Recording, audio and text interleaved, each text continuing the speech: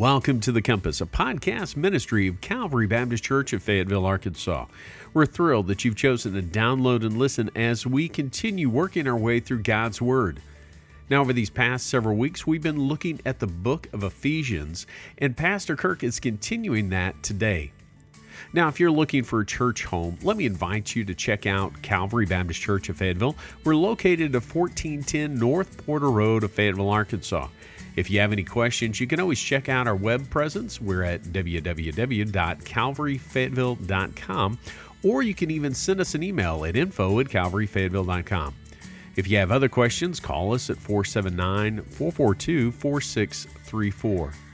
Again, Pastor Kirk is continuing our series From Rags to Riches with a message entitled, Christ Makes All the Difference, from Ephesians chapter 2, verses 11 through 22. Let's listen together.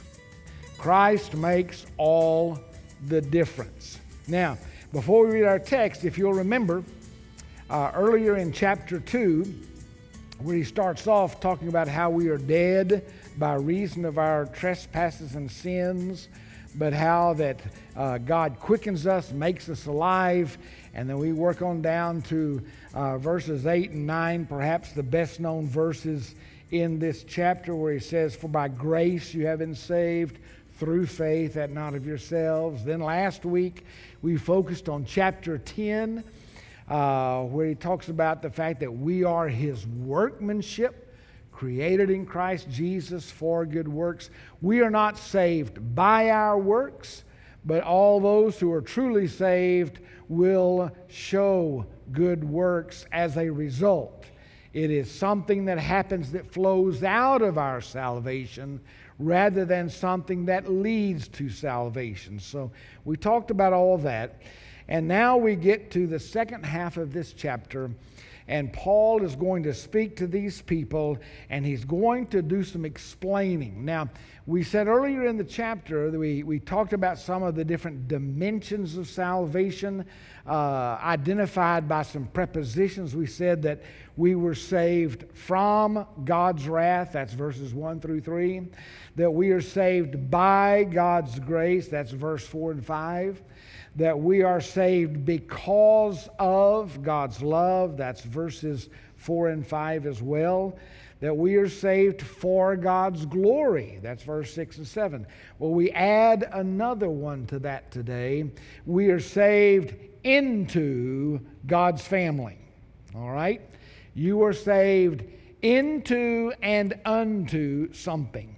You are not saved just to be delivered and go your willy-nilly way, but in willy-nilly, that's Greek, by the way, but you are saved into something and unto something. Now, my number one granddaughter began the 6th grade last week, and I asked her, what is the very best thing about your first day in 6th grade? She said, "Papa, I can go anywhere in the school I want to go, and I don't have to walk in a line ever again." She feels like she's been delivered, set free. Well, she'll find there are other constraints in life besides standing in line, but some people approach salvation the same way. I'm set free. Like a bird out of prison, the song says. And that is true. But understand this, you are set free, but you are saved unto something, and you were saved into something that has responsibilities and has a great deal of purpose for your life. You were saved into God's family, the church. Okay? So, with all that in mind, let's read our text beginning in verse 11. "Therefore, remember," Paul says, "remember that at one time you Gentiles in the flesh, called the uncircumcision by what is called the circumcision, which is made in the flesh by hands, remember that you were at that time separated from Christ, alienated from the commonwealth of Israel, and strangers to the covenants of promise, having no hope and without God in the world. But now, in Christ Jesus, you who once were far off have been brought near by the blood of Christ. For he himself is our peace, who has made us both one and has broken down in his flesh the dividing wall of hostility by abolishing the law of commandments expressed in ordinances, that he might create in himself one new man in place of the two, so making peace. And he might reconcile us both to God in one body through the cross, thereby killing the hostility. And he came and preached peace to you who were far off, and peace to those who were near. For through him we both have access in one Spirit to the Father. So then, you are no longer strangers and aliens, but you are fellow citizens with the saints and members of the household of God, built on the foundation of the apostles and prophets, Christ Jesus himself being the cornerstone, in whom the whole structure, being joined together, grows into a holy temple in the Lord.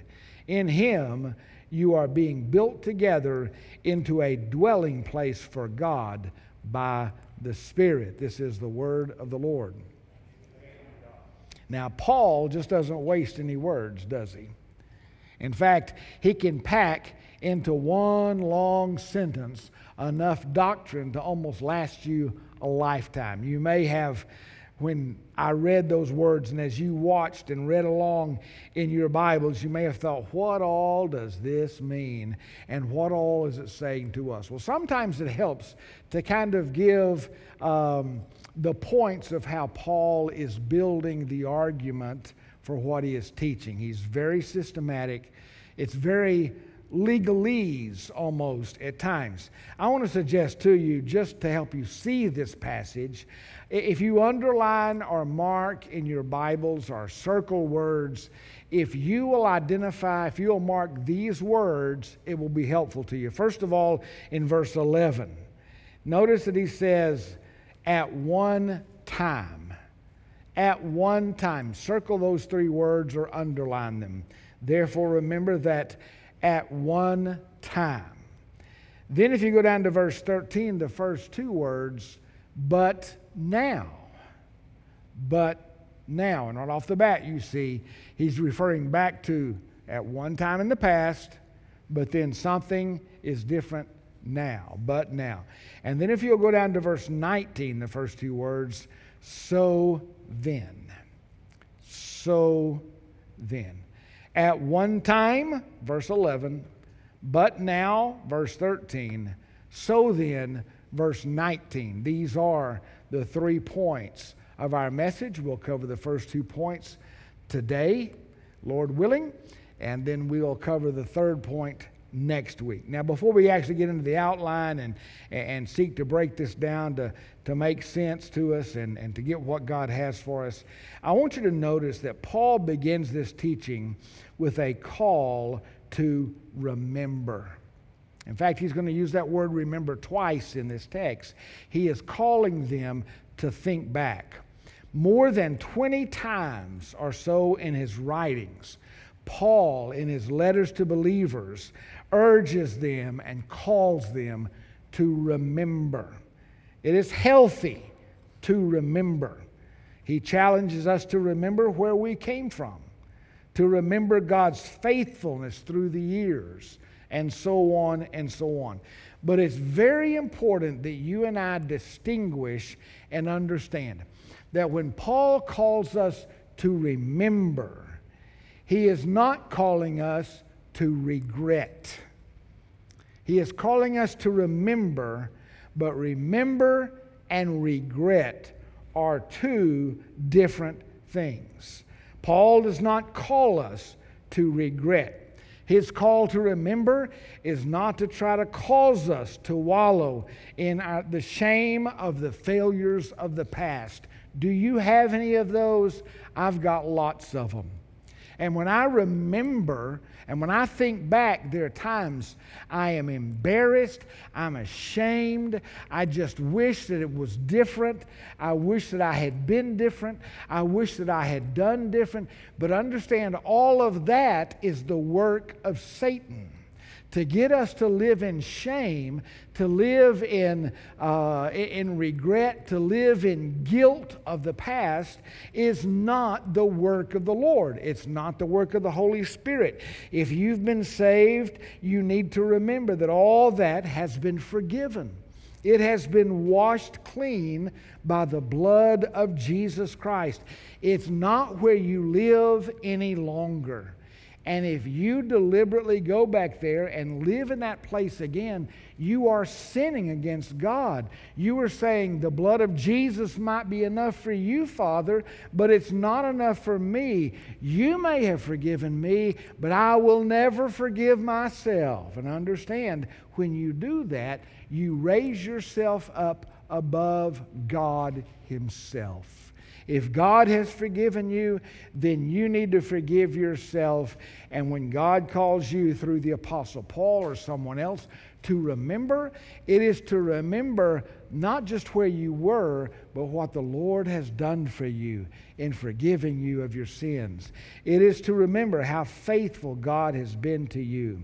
It is always intended to turn our thoughts and hearts to God, to turn our thoughts Godward. And so when Paul says here, therefore remember, he is trying to turn their thoughts Godward. He calls us to remember where we were so that we can rejoice in where we are. Amen? All right. I'm going to take that you at least thought amen when I asked for that. Point number 1, life without Christ. This is the at one time that he's referring to.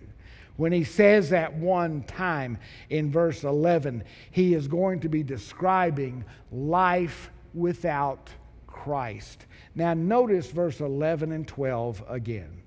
Therefore remember that at one time you Gentiles in the flesh call the uncircumcision by that which is called the circumcision, which is made in the flesh by hands. Remember that you were at that time separated from Christ, alienated from the commonwealth of Israel, and strangers to the covenants of promise, having no hope and without God in the world.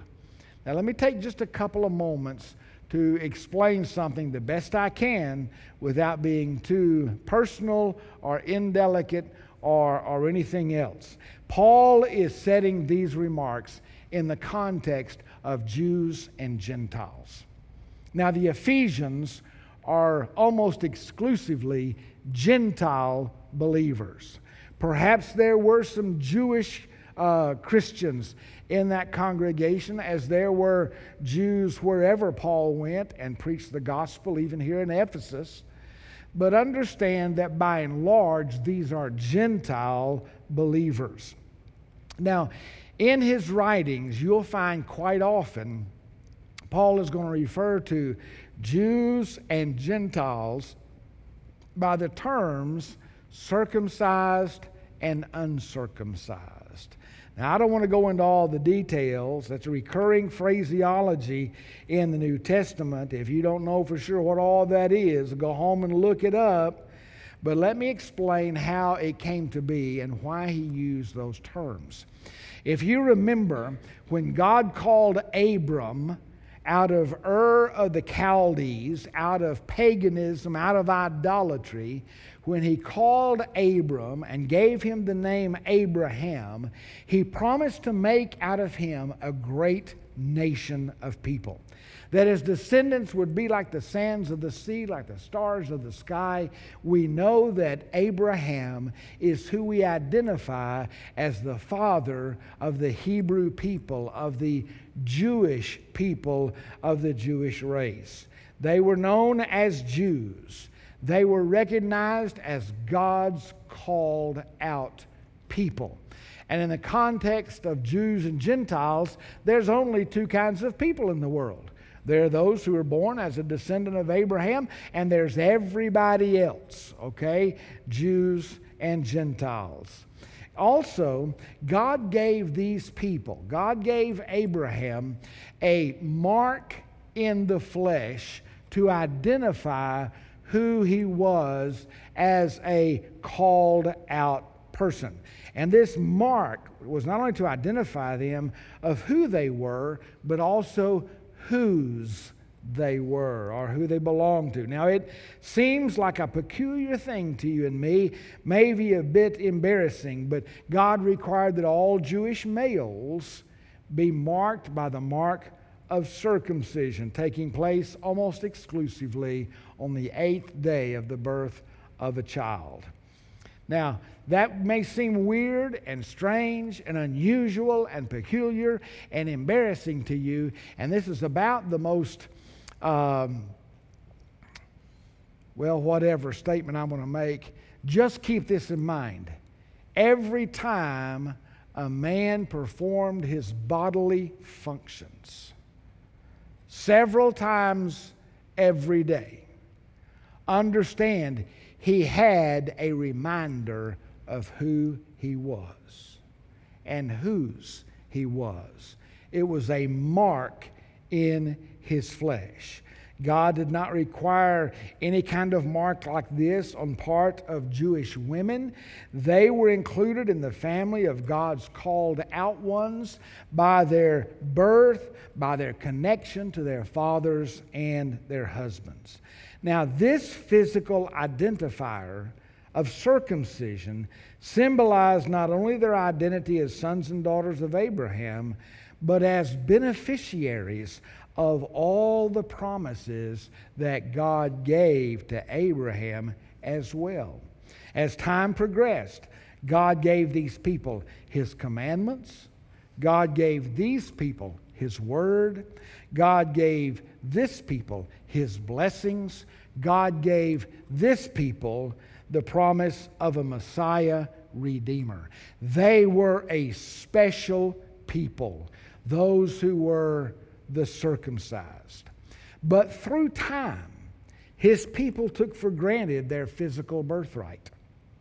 And they began to be neglectful of the spiritual realities and responsibilities that came with the promise, with the calling out.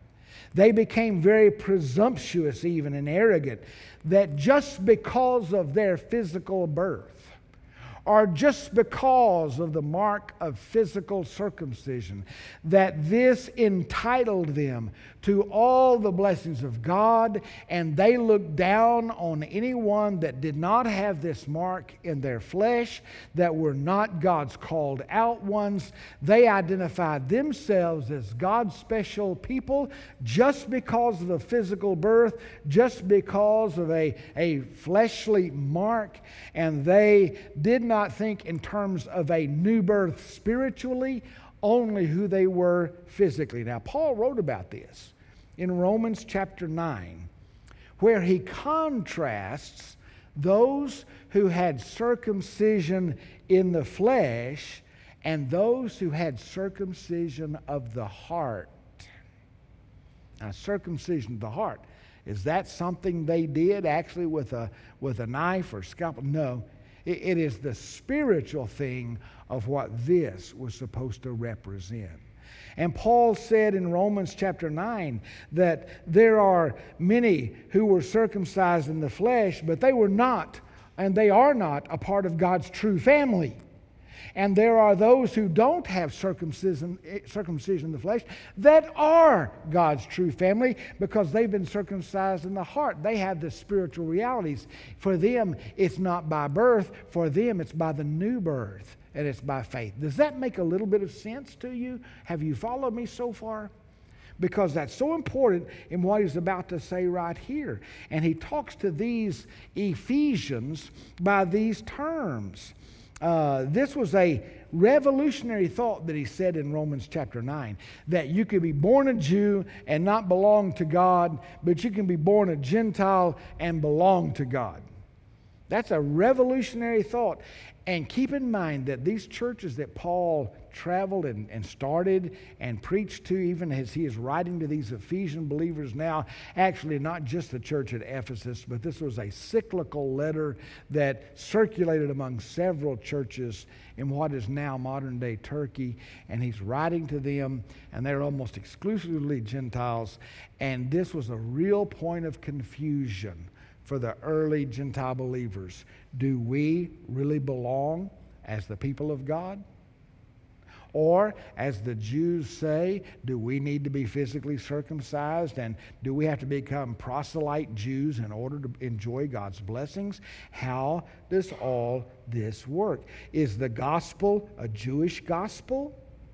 Was it an anti-Jewish teaching? Were both Jews and Gentiles in God's true church? What about the natural hostility between the two? And there was great hostility between Jews and Gentiles. Were they equals, or did one or the other hold a privileged position? Now listen to me, and listen very close. Here's an application point for you and me living today that think this is an argument 2,000 years old. It means nothing to us. It means everything to us. For we too today live in a very hostile environment that will be increasingly hostile as the days go forward. There's a message in this that the church in America desperately needs today. Folks, understand, the gospel is the great levelizer of all people. The gospel is the great levelizer of all people. We are living in a racially sensitive and a politically charged environment. Black versus white. It's never been worse, even in the days of slavery, at least attitudinally. Democrat versus Republican. The haves versus the have-nots. Critical race theory. All of this dominates our society, and it is tearing us apart. Never has there been a better opportunity for the people of God to show the difference that Christ makes. The gospel, though, levelizes all of us. All people are lost in their sins and separated from God. Amen? Some may be worse than others in their sinful behavior, but all are equally lost. All people are lost, separated from God. All people need a Savior. The good man needs a Savior every bit as much as the Taliban or the bad man or any other person that you can think of. No one can save themselves. No one, by anything they do, can get 1 inch, 1 millimeter closer to God and heaven apart from Christ. There is only one gospel, not one for this group and one for this group and a different one for that group. There is only one gospel, and there is only one Savior, the Lord Jesus Christ. Do you believe that? The gospel is the great levelizer. So, as we work in these few minutes we have left through some of these verses, keep in mind that they were about Jews and Gentiles, the circumcised and the uncircumcised. But the hostility of their time, as great as it was, is no different than the hostility of our time. We need this gospel message as much as anybody. And just as the gospel of Jesus Christ brought these people together, Jews and Gentiles, circumcised and uncircumcised, as one body in Christ, like our opening scripture today, one Lord, one faith, one baptism, one body. Understand that just as the Lord did that in their time, the gospel can do that today. Now that's a lot of introductory remarks as we unpack these verses. Look at verse 12. We're focusing on what he said at one time. Remember, and we are thinking back, okay? We are thinking back to where we've come from. And he says 5 things about a person that is apart from Christ. 5 things about a person who is without Jesus in this world. And he is encouraging us to remember these. Look at verse 12. We were separated, that at that time we were separated from Christ. That's the first thing. We were separated from Jesus. He wasn't in us. We were not in Him. We were separated from Him. He's going to describe that with 2 or 3 different words to help us understand all the scope of our separation from Christ, our separation from God. The word here means to be an alien from. To be an alien. To be on a distinctly different footing. To be without the intervention of. We were without Christ, and we did not have Him to depend on to intervene for us. We were independent from Him. We were without Christ, and we were without Christ's help. Okay? We were without Christ. We were separated. Number 2, we were alienated from the commonwealth of Israel. Not only were we alienated from Christ, we were alienated from all the promises God gave to His called out people, the Jews. He promised them the Word. He promised them His blessing. He promised them prosperity. He promised them a Savior, Redeemer. But He had not promised that to us. We were separated from all of that. We were aliens. We were literally excluded from citizenship. We were strangers. We were outsiders. That's where we were without Christ. Do you remember what that was like for you? To be a stranger, to be separated, to be alienated. Number 3, we were strangers to the covenants of promise. There were great promises given through the Old Testament scriptures. And we were strangers. We were foreigners. We were strange aliens. He's used 3 different words to describe the same predicament. To be an alien from, to be excluded from, to be a foreigner. To be a foreigner. You've heard the word xenophobia. Do you understand what that means? Xenophobia is a fear and a distrust of people different from yourself, sometimes even a hatred. Okay? That's what we were. This word here is where we get the word xenophobia. Okay? We were so distant. We were strangers to the promises and blessings that God had promised to His people. Number 4, we were without hope. Without any expectation that life could be better or that life eternal was attainable. No trust, no confidence, no security or guarantee from God or man. Remember that the very first verse in this chapter tells us we were dead because of our trespasses and sins. And so in that dead condition, we were separated from Christ, alienated from the commonwealth of Israel, from God's people, strangers to the covenants of promise and the Word. We were without hope. Someone has said man can live about 40 to 50 days without food, about 3 days without water, about 8 minutes without air, but only for 1 second without hope. Only for 1 second without hope. And we were without hope in this world. Number 5, he said we were without God in the world. In a world created by the Creator God Himself, lovingly populated with everything needed for mankind to survive and thrive, and yet to be in His world without Him. What a tragedy. Can you remember those days?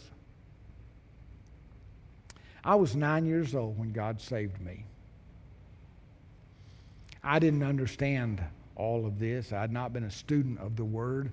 Basically, that night I was saved, it kind of boiled down to heaven or hell for me. And that's all I really understood. But I want you to know, even as a 9-year-old, not having done a lot of evil or bad things in the world, I was separated from Christ. I was an alien from the people of God, alienated from them. I was a stranger to the promises of God's Word. I had no hope in the world, and I was without God in the world. And you know what? It's possible that there's somebody like that in this very service right now. And that's not a criticism of you. It's just the reality of where we have all been or where we all are. You're either there or you were there earlier in your life. And Paul is calling on these people to remember. For them, it had not been a long memory because they hadn't been saved, most of them, but for a short time. They had never heard the gospel until a little while before this.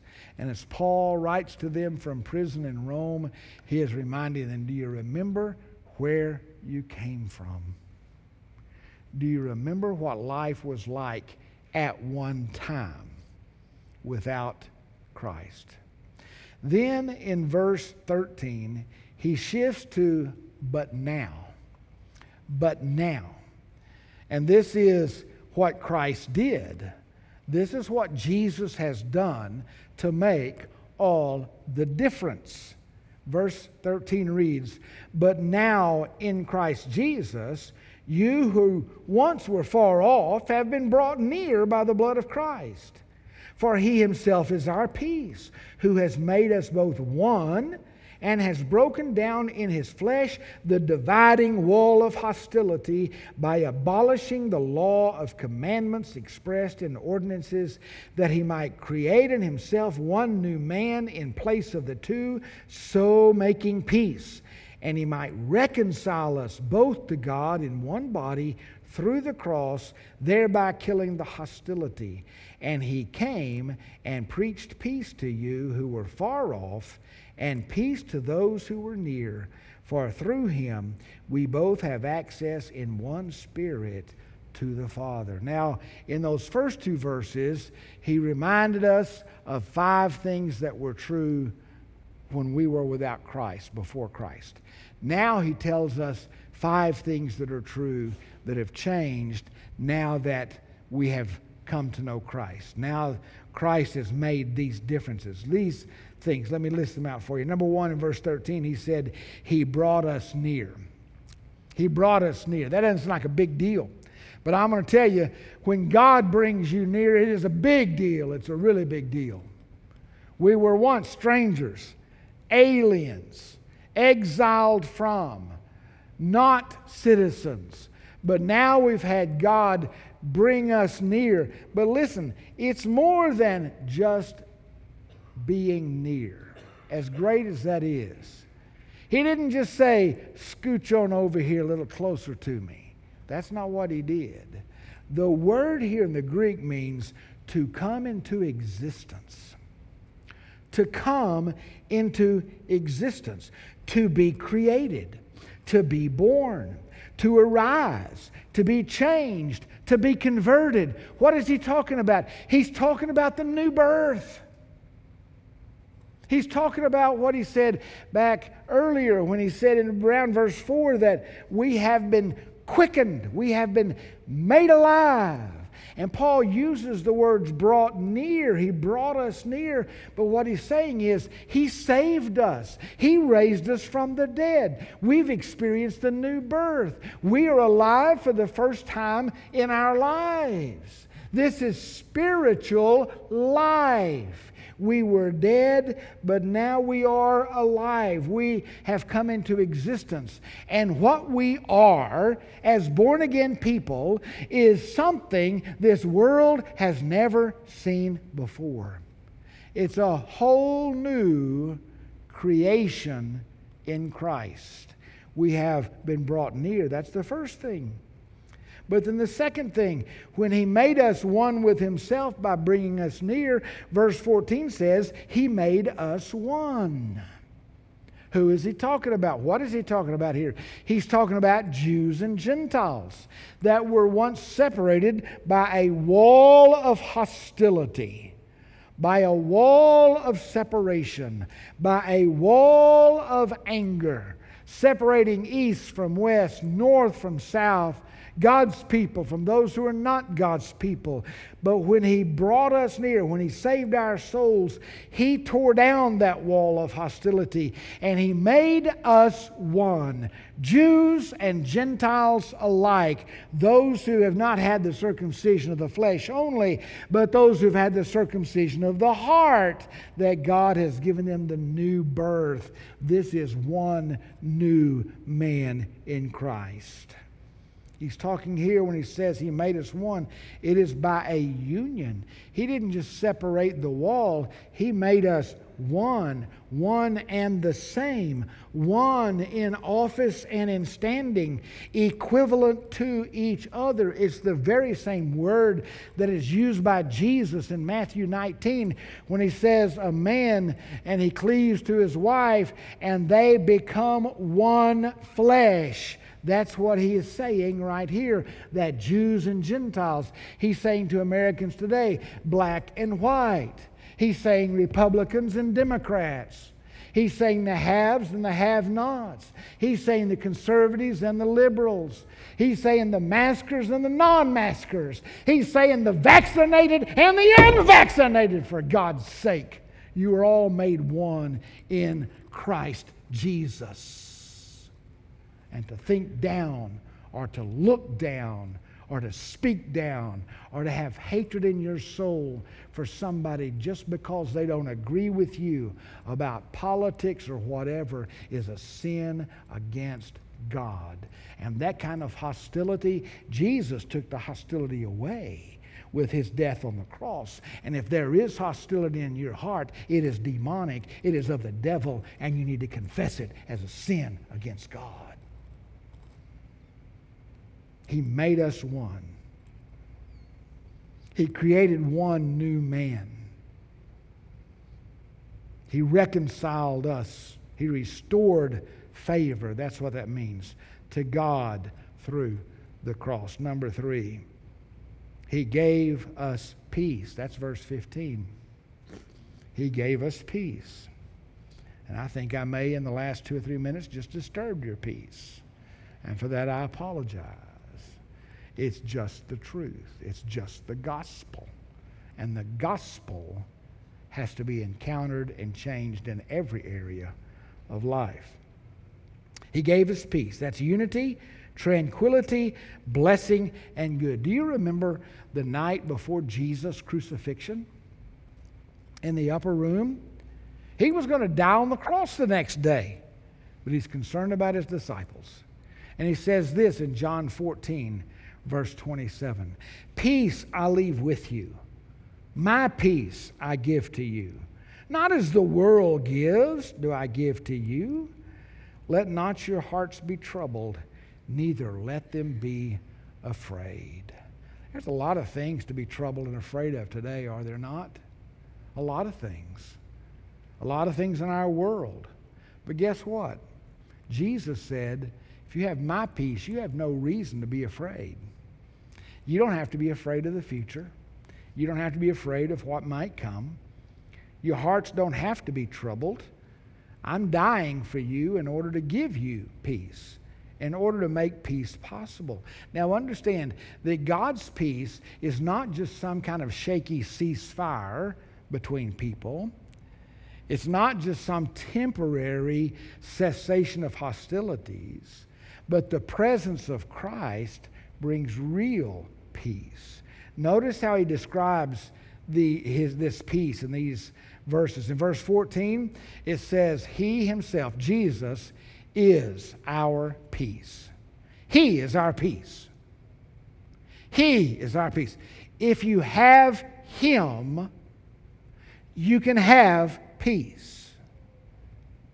If you don't have Him, you will never have peace. He is our peace. Then in verse 15 it says, He makes peace. That's what verse 15 says. He makes peace. He is proactive in peacemaking. He is a peacemaker. Okay, He makes peace. And then in verse 17 it says, He came and He preached peace. So Jesus is our peace.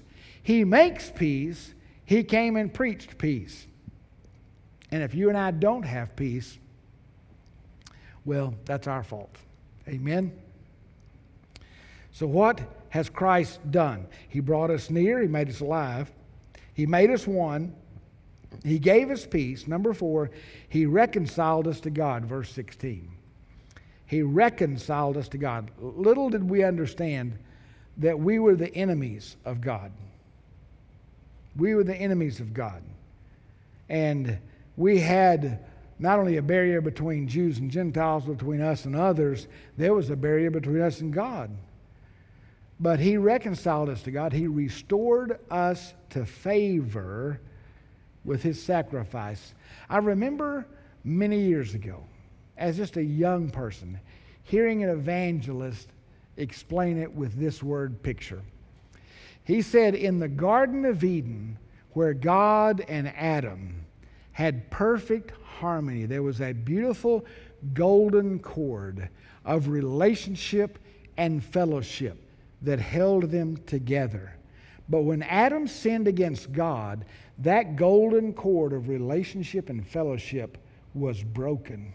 It was severed, and man was alienated from God, just as Paul explained it and described it in our first point.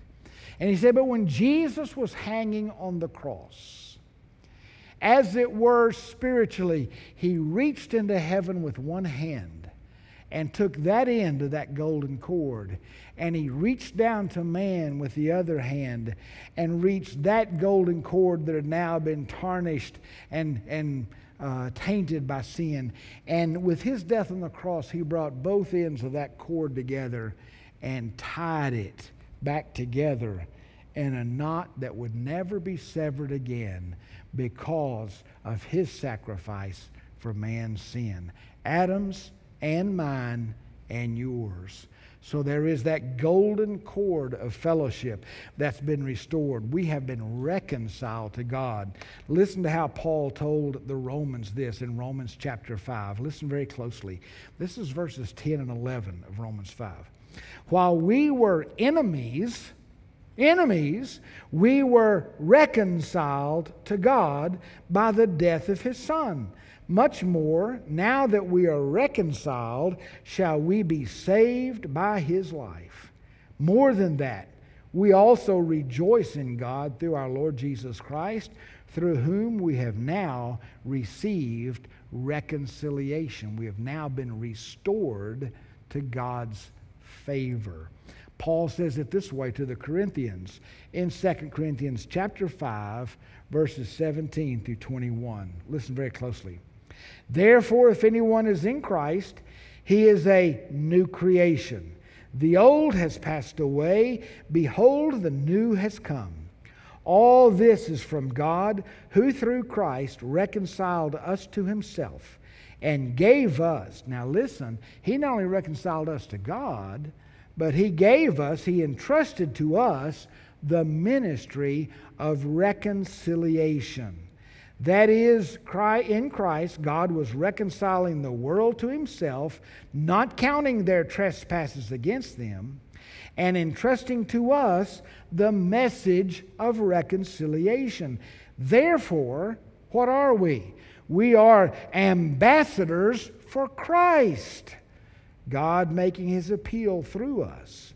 We implore you on behalf of Christ, be reconciled to God. For our sake, He made Him, Jesus, to be sin who knew no sin, that in Him we might become the righteousness of God. Child of God, listen to me. God has saved you and given you the ministry of reconciliation. That's your job in this world, to help people be reconciled to God, to be a peacemaker. Number 5, He gave us access to the Father. Access to the Father. For more than 30 years, I have carried a card in my wallet. I am a member of AAA. Now that's a big deal.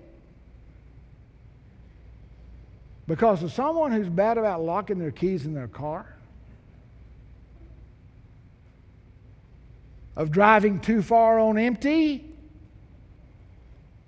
and a host of other things that maybe I'm not responsible for, what an encouragement it is that all I have to do is pick up the phone and dial that number, and they say, "Hello, Mr. Shelton, how can we help you?" Which means, how can we bail your behind out this time? That's what that means. That's what that means.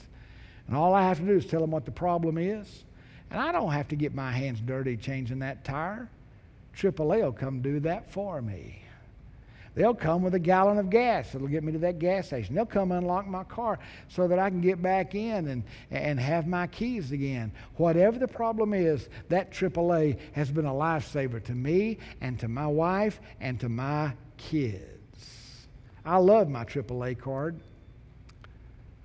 But you know, I've got another AAA card that's even better.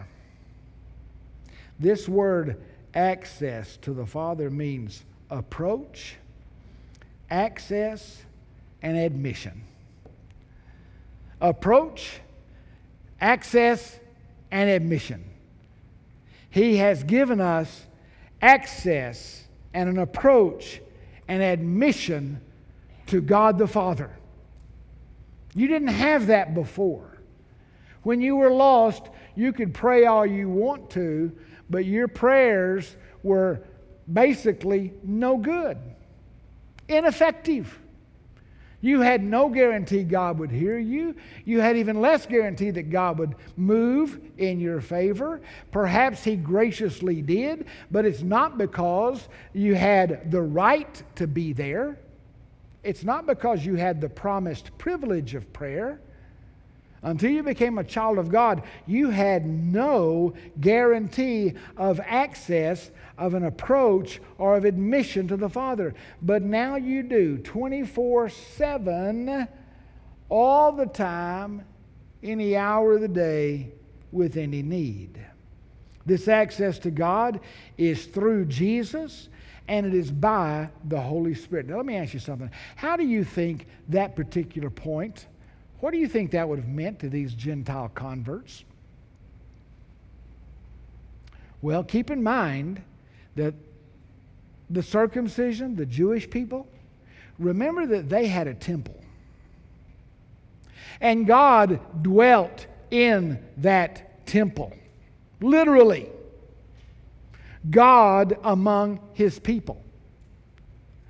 And Jewish men could enter into that temple. They could come freely. Why? Because they had access.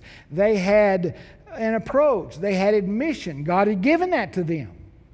But if you were a Gentile, there was a part outside the temple that was known as the court of the Gentiles. And no matter how far you traveled from Ephesus or anywhere else, that's as close as you could get. But now, the Apostle Paul says, through Christ, you are the same as the Jewish people as far as privilege. You are now His called out people. You have the privilege of going to God. And He's going to say a little bit later, not only is this a matter of a temple way over yonder way in Jerusalem, but He's going to say to these Gentiles, not only do you have access to the throne room of God, but keep this in mind, you have become a temple of God. And when you go to God, you go to a God who is living inside of you. The Holy Spirit dwells within you, and you are the temple of God. So, at one time, at one time in our life without Christ, we were separated from Christ. We were alienated from His people. We were strangers to the promises of His Word. We were without hope in the world, and we were without God in the world. But because of what Christ did, now we have been brought near, made alive. He made us one with each other as believers. He gave us peace. He reconciled us to God, and He gave us access, admission, and approach to the Father. In verse 19, he says, "So then," and he begins to describe what we have become. But that is for another day. Amen? Would you bow your heads with me, please? Father, through your Son Jesus Christ and His sacrifice on the cross, you have made all the difference. It's like daylight and dark. A difference that could never be achieved or experienced or enjoyed by anything we could ever do. It's because of what Christ did. Thank you for making us alive and drawing us near and giving us all the promises of the Word, for giving us access to you that we can pray right now and talk to you just like I am right now, as our friend, as our master, as our only hope in life and death. Father, I pray that there's anyone in the sound of my voice today in this place that does not know this difference that Christ makes, that you would burden their hearts until they give their lives fully surrendered to you. And Father, for those of us who know you, help us to remember that not only have we been reconciled to you, restored to fellowship, but we are to be reconcilers and to have the ministry of reconciliation in this world. May we live in such a way in troubled times that others see what it means to truly be a Christian. I ask this in Jesus' name. Amen. Our heart's desire is that you grow and understand the direction God has for you in your life. We hope that by listening today, you are one step closer to discovering that for yourself. If you live in Northwest Arkansas and are looking for a church to call your own, we invite you to reach out to us at Calvary as we study and serve together. We meet for worship at 10:30 on Sunday mornings at 1410 North Porter Road in Fayetteville, Arkansas. If you wish to find out more information about Calvary Church or simply contact us, you can do that through our Facebook page or at calvaryfayetteville.com. Until next time, remember that God, His Word, and His people can provide direction for life.